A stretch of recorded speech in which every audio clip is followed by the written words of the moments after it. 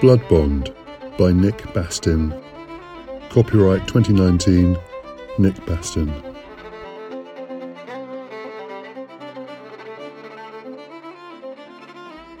Following his unexpected victory at the Battle of Culloden, Prince Charles Edward Stuart became King of the Gaels and split the Highlands and Islands of Scotland from the rest of Britain.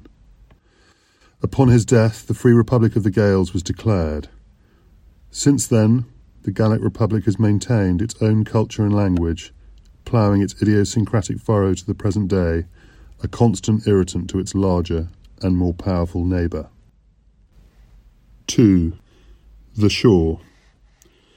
The pursuit seemed to have been called off. The patrol boat was moving slowly back towards the Antrim coast, and the trailing smoke suggested that Malcolm had done much more damage than was immediately evident. No more drones were launched, and Gillespie thanked his lucky stars that Breed had been so quick and accurate with her throw. With no more need for stealth, Gillespie grabbed a rope and hauled himself up to look around.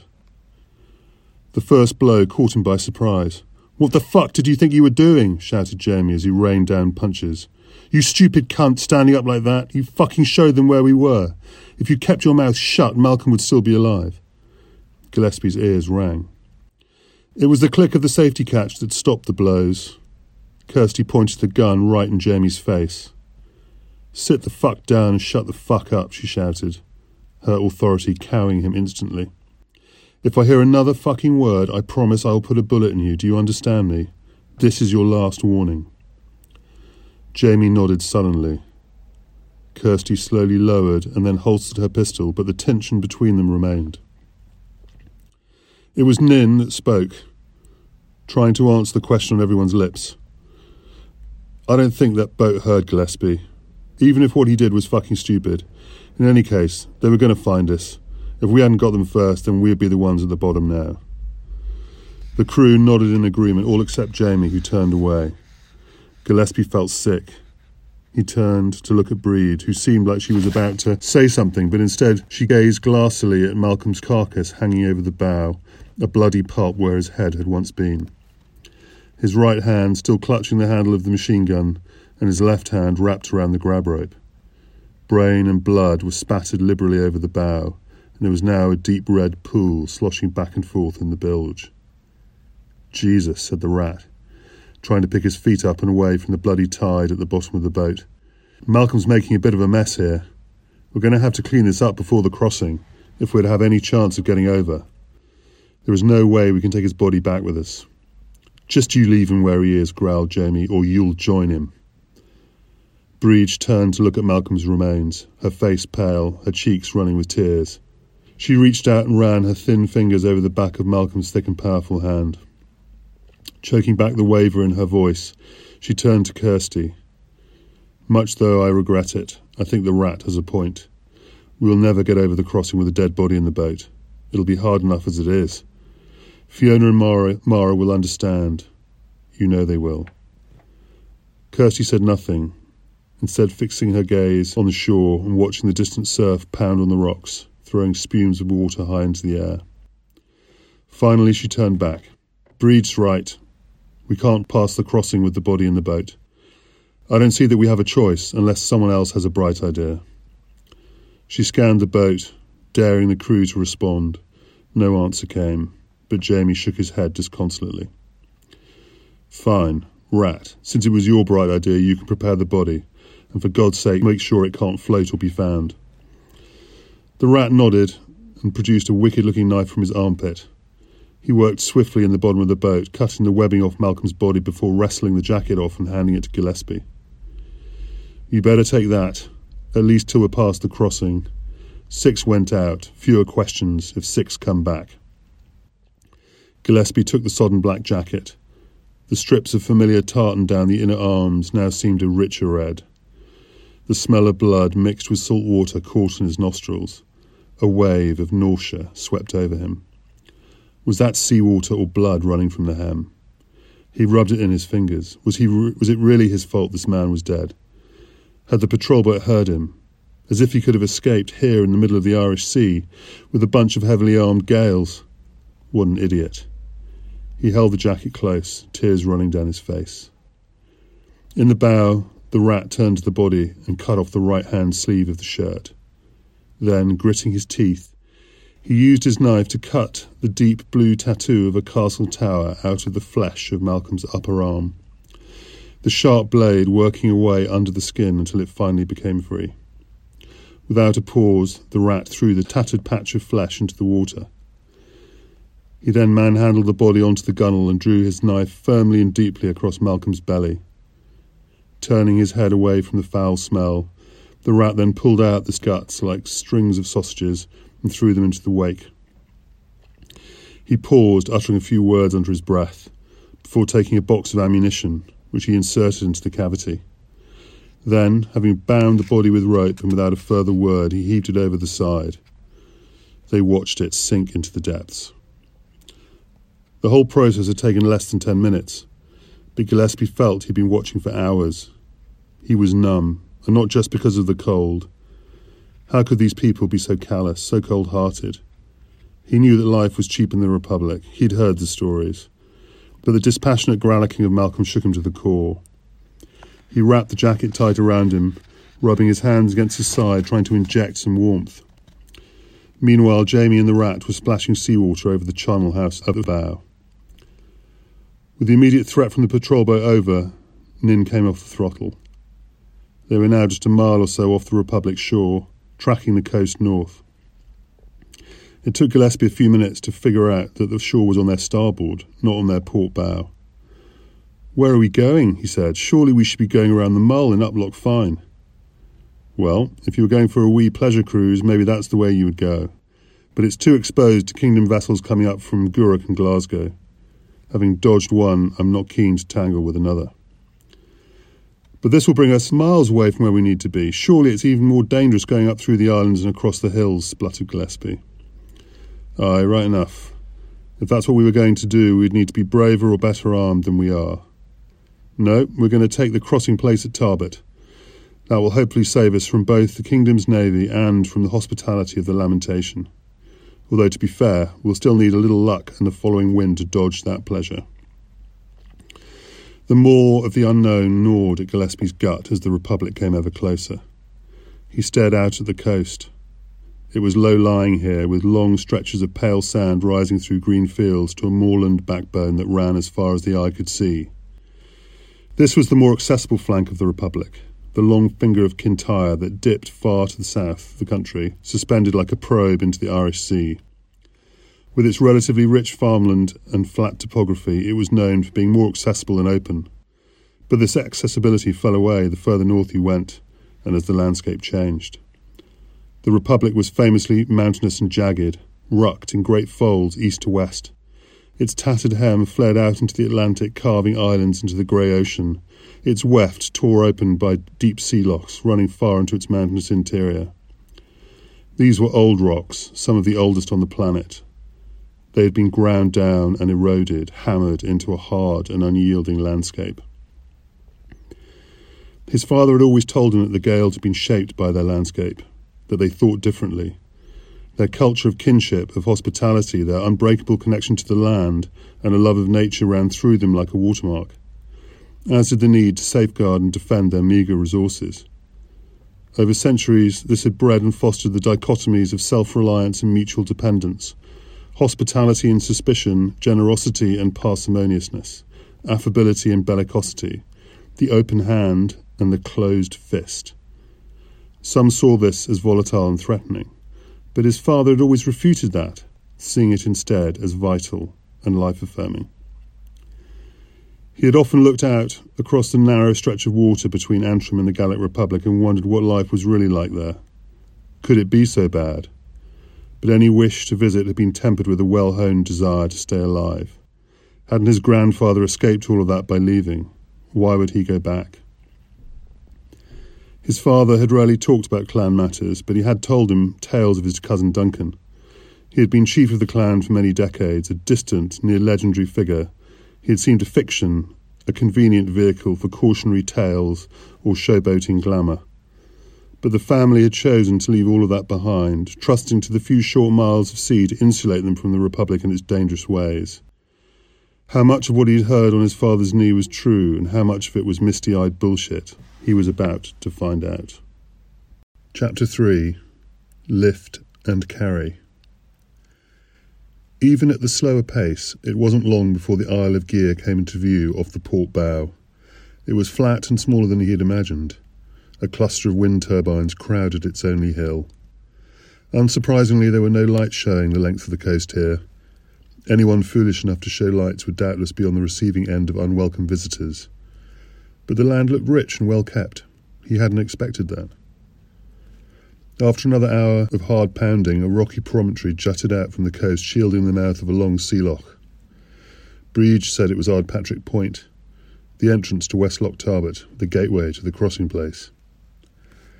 As Nin turned the boat into the long and narrow loch, all eyes scoured the shoreline for unwelcome watchers.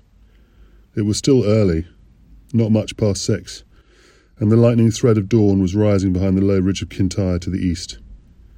To the north, the sharper hills of Knapdale marched up the loch to their left, disappearing into a soggy mist that clung to their pine-clad slopes.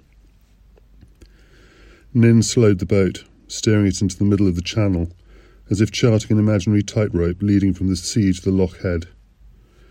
They passed a shuttered and dark building on their left, with a few boats moored outside. The loch had narrowed at this point, and the shore was only 150 yards away, no more. A door suddenly swung open and a dark figure stepped onto the jetty and stared at them. Gillespie froze. Was that a gun? Kirsty stood up quickly and waved an arm, calling in a low but carrying voice. "Greetings from Dunderav." The figure said nothing but waved them on before returning inside and pulling the door closed. Kirsty turned to Gillespie, as if guessing his thoughts. "We and the McAllisters go way back. When you're a small clan sandwiched between such neighbours as we have, you do well to have firm friendships." Gillespie shivered and looked ahead at the brightening sky revealed their destination. As they approached the head of the loch, there were more buildings and obvious signs of habitation. Fields with horses and small black cattle surrounding the doughty whitewashed houses, most of which had solar panels clamped to their roofs and wind turbines standing sentry nearby. Kirsty gave her orders. "Okay, you all know the routine. When we get to the jetty, leave the talking to me. I don't want any trouble kicking off, and that means you, Jamie, and you, Rat. Gillespie, keep your mouth shut. I don't want to have to be answering any unnecessary questions." There was a harbour at the end of the loch, with a series of pontoons jutting out into the dark water. There were a few bigger boats, some of which looked like they could happily cruise from ocean to ocean, and plenty of small ones, many ramshackle and down at heel. Nin steered into a space and gently rubbed up against the mooring. After so long sat in the boat, much of it in freezing seawater, Gillespie was glad to be able to get out and stretch his legs. They were stiff and recalcitrant, and he swayed slightly as he helped the crew unload their gear onto the dock. From the shipping container that served as the harbour master's office came 4 men, one armed with a tablet and the rest with an assortment of weaponry. Gillespie toyed briefly with the idea of asking them to help him, to rescue him. But now that he was in the Republic, his clansmen were the only friends he had. The man with the tablet turned to Kirsty and said, "That didn't take you very long now, did it? Will you be wanting the lift and carry service again?" Yes, thanks, Duncan. Just a short trip," Kirsty mumbled. "And yes, lift and carry would be great, thanks." "Okay, well that'll be 50 coin for the boat and 5 for each of you, so a total of 80 coin, please," said Duncan, punching the numbers into his tablet. His forehead was smooth and his brown eyes peered out of them under curiously fine brows. "Now," he said, leaning close to Kirsty and speaking in a conspiratorial whisper that Gillespie could only just hear, "I don't imagine you know anything about a little incident out in the strait last night.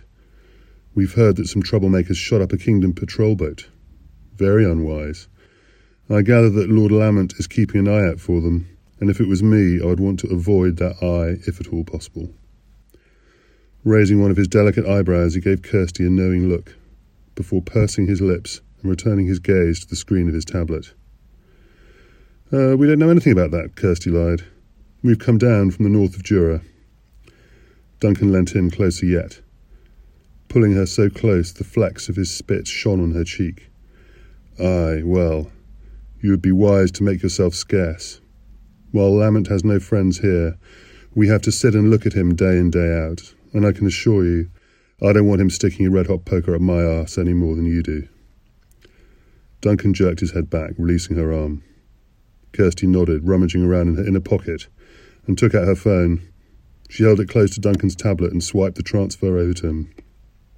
"And keep the change," she muttered, before turning on her heel and heading back to the others.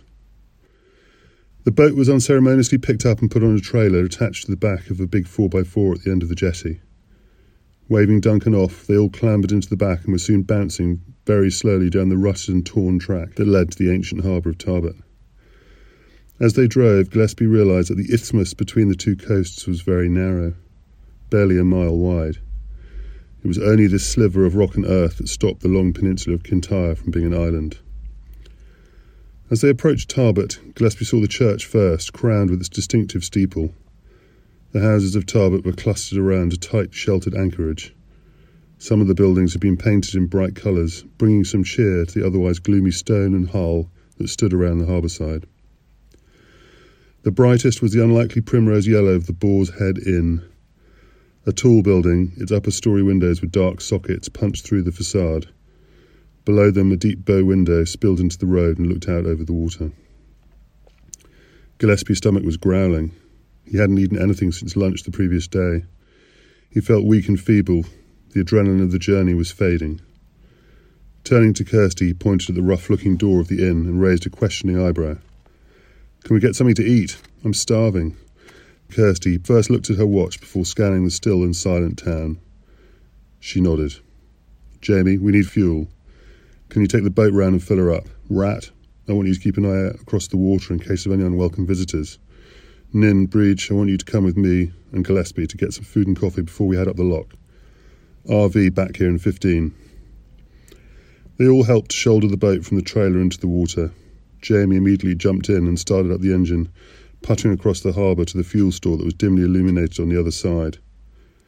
The Rat trudged up the quay with a keen eye out of the harbour mouth and across the loch. Kirsty mounted the steps to the battered door of the inn. Turning the thick ring of the handle, she pushed it open, revealing a passage beyond. They followed her a few feet before pushing past a felted wool curtain, exchanging the cold dark of the hall for a warm and inviting saloon. The room was quiet, unsurprising given the hour. A huge fireplace at one end held a hearth filled with ashes from the previous night's fire. A clod of peat still burned, dull red at its heart. The fireback had the head of a boar embossed across it, its tusks long and sharp. Nin gestured for them to take a seat while he went to the bar where a man was watching. Gillespie pulled up the stool nearest the fire and sat, hoping to quell the swoop and swirl of the sea. Breed and Kirsty sat opposite and rubbed their hands, not ready yet to shed any of their layers of clothing. The man at the bar unfolded his arms and turned to Nin with a bleary smile. It seemed they knew each other, and Nin reciprocated with a dodge of his shoulders and a pointing finger and a wide grin. Within a few minutes, Nin returned with a tray of steaming coffee and some bread rolls stuffed with cheese and ham. Gillespie could hardly restrain himself, and he wolfed down a roll while scorching his tongue with the bitter black liquid. His stomach turned cartwheels at these riches, and he briefly wondered if he was going to be able to keep them down. Stuffing a few rolls in her pockets for Ian, the Rat, and Jamie, Kirsty wrestled with the lids of the coffee cups, swearing hard at the scalding splashes that inevitably spattered her hands. Successful at last, she led the way out of the saloon, pushing past the curtain and out into the morning light. Jamie had already finished filling the boat's tank, and he was waiting alongside the quay. The Rat came back down the harbour wall, grabbing a roll and coffee from Kirsty on the way. They clambered aboard and stowed the gear while the Rat swept the harbour looking for signs of life. There were none. Tarbet slept. Nin helmed the boat through moorings out of the sheltered bay and into Loch Fyne. The loch was wide at this point. To the south it funnelled outwards into Kilbrannan Sound and the Clyde, away from the Republic and into Kingdom waters. To the north its long silvery finger pointed deep into Argyll, towards their destination at the head of the loch. Immediately opposite were the low, thickly wooded hills. Pulling on Gillespie's elbow, Breed pointed. "Over there is Cowell. And you see there, just to the right of that hill," Gillespie stared out across the water at a castle, half hidden by trees, a short walk from the shore. "That's what we're trying to avoid. Castle Ascog. the seat of Clan Lamont and the home of their chief, John Lamont of the Sorrows. People here know him as the Lamentation, although don't ever call that to his face, not unless you want yours peeled from you. He is a cruel and powerful man. Gillespie shuddered, the knot in his stomach tightening. Chapter 4. The Lamentation. John Lamont wrinkled his nose in thought. He turned from the window and focused on the imposing partner's desk that stretched out before him, its acres of green leather disappearing between multifarious papers and the double screen of his computer. The cursor winked impatiently, keen to be off. Sighing, he rubbed his eyes and turned his attention to the demanding pixels. In his position as Warden of the Clyde, he had already fired off messages to Westminster and Edinburgh, his ill temper rising with each sentence that he'd had to write, explaining the attack on the patrol boat.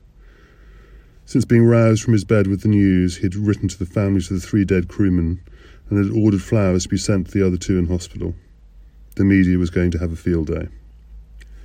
The phone on his desk rang, sharp and demanding. Grabbing the receiver, he heard the voice of Alan Stewart on the line. "Your Lordship, I thought you'd want to know that we've located a suspect for the patrol boat incident." "Really? That was quick. Who and where are they?" "If your Lordship looks out of the west window of his study, he may see the dubious-looking crew making their way up the loch. Our man in Talbot told me they came in this morning from the west. In a boat like that, they could have easily made it from the incident in the time. I believe that the helm is Ninian Macnaughton, a notorious layabout. I wonder what a small band of Macnaughtons could be doing so far from home, and why would they attack one of His Majesty's patrol boats? Very unwise, I would have thought, and at this time, most of all, with Duncan about to croak his last. Poor old Duncan, he used to be ever so useful. The stone in Macallan Moore's shoe, I called him. Still, we can't tolerate such blatant acts, can we? Where would it end?" "Shall I arrest them?" asked Stewart. "No, I think not. At least not yet. This fits perfectly with my plans. Let them go for now. We'll deal with them soon enough." With that, he hung up the phone to consider his next move, the tip of his tongue moistening his lips, the thin crease pulled taut with concentration.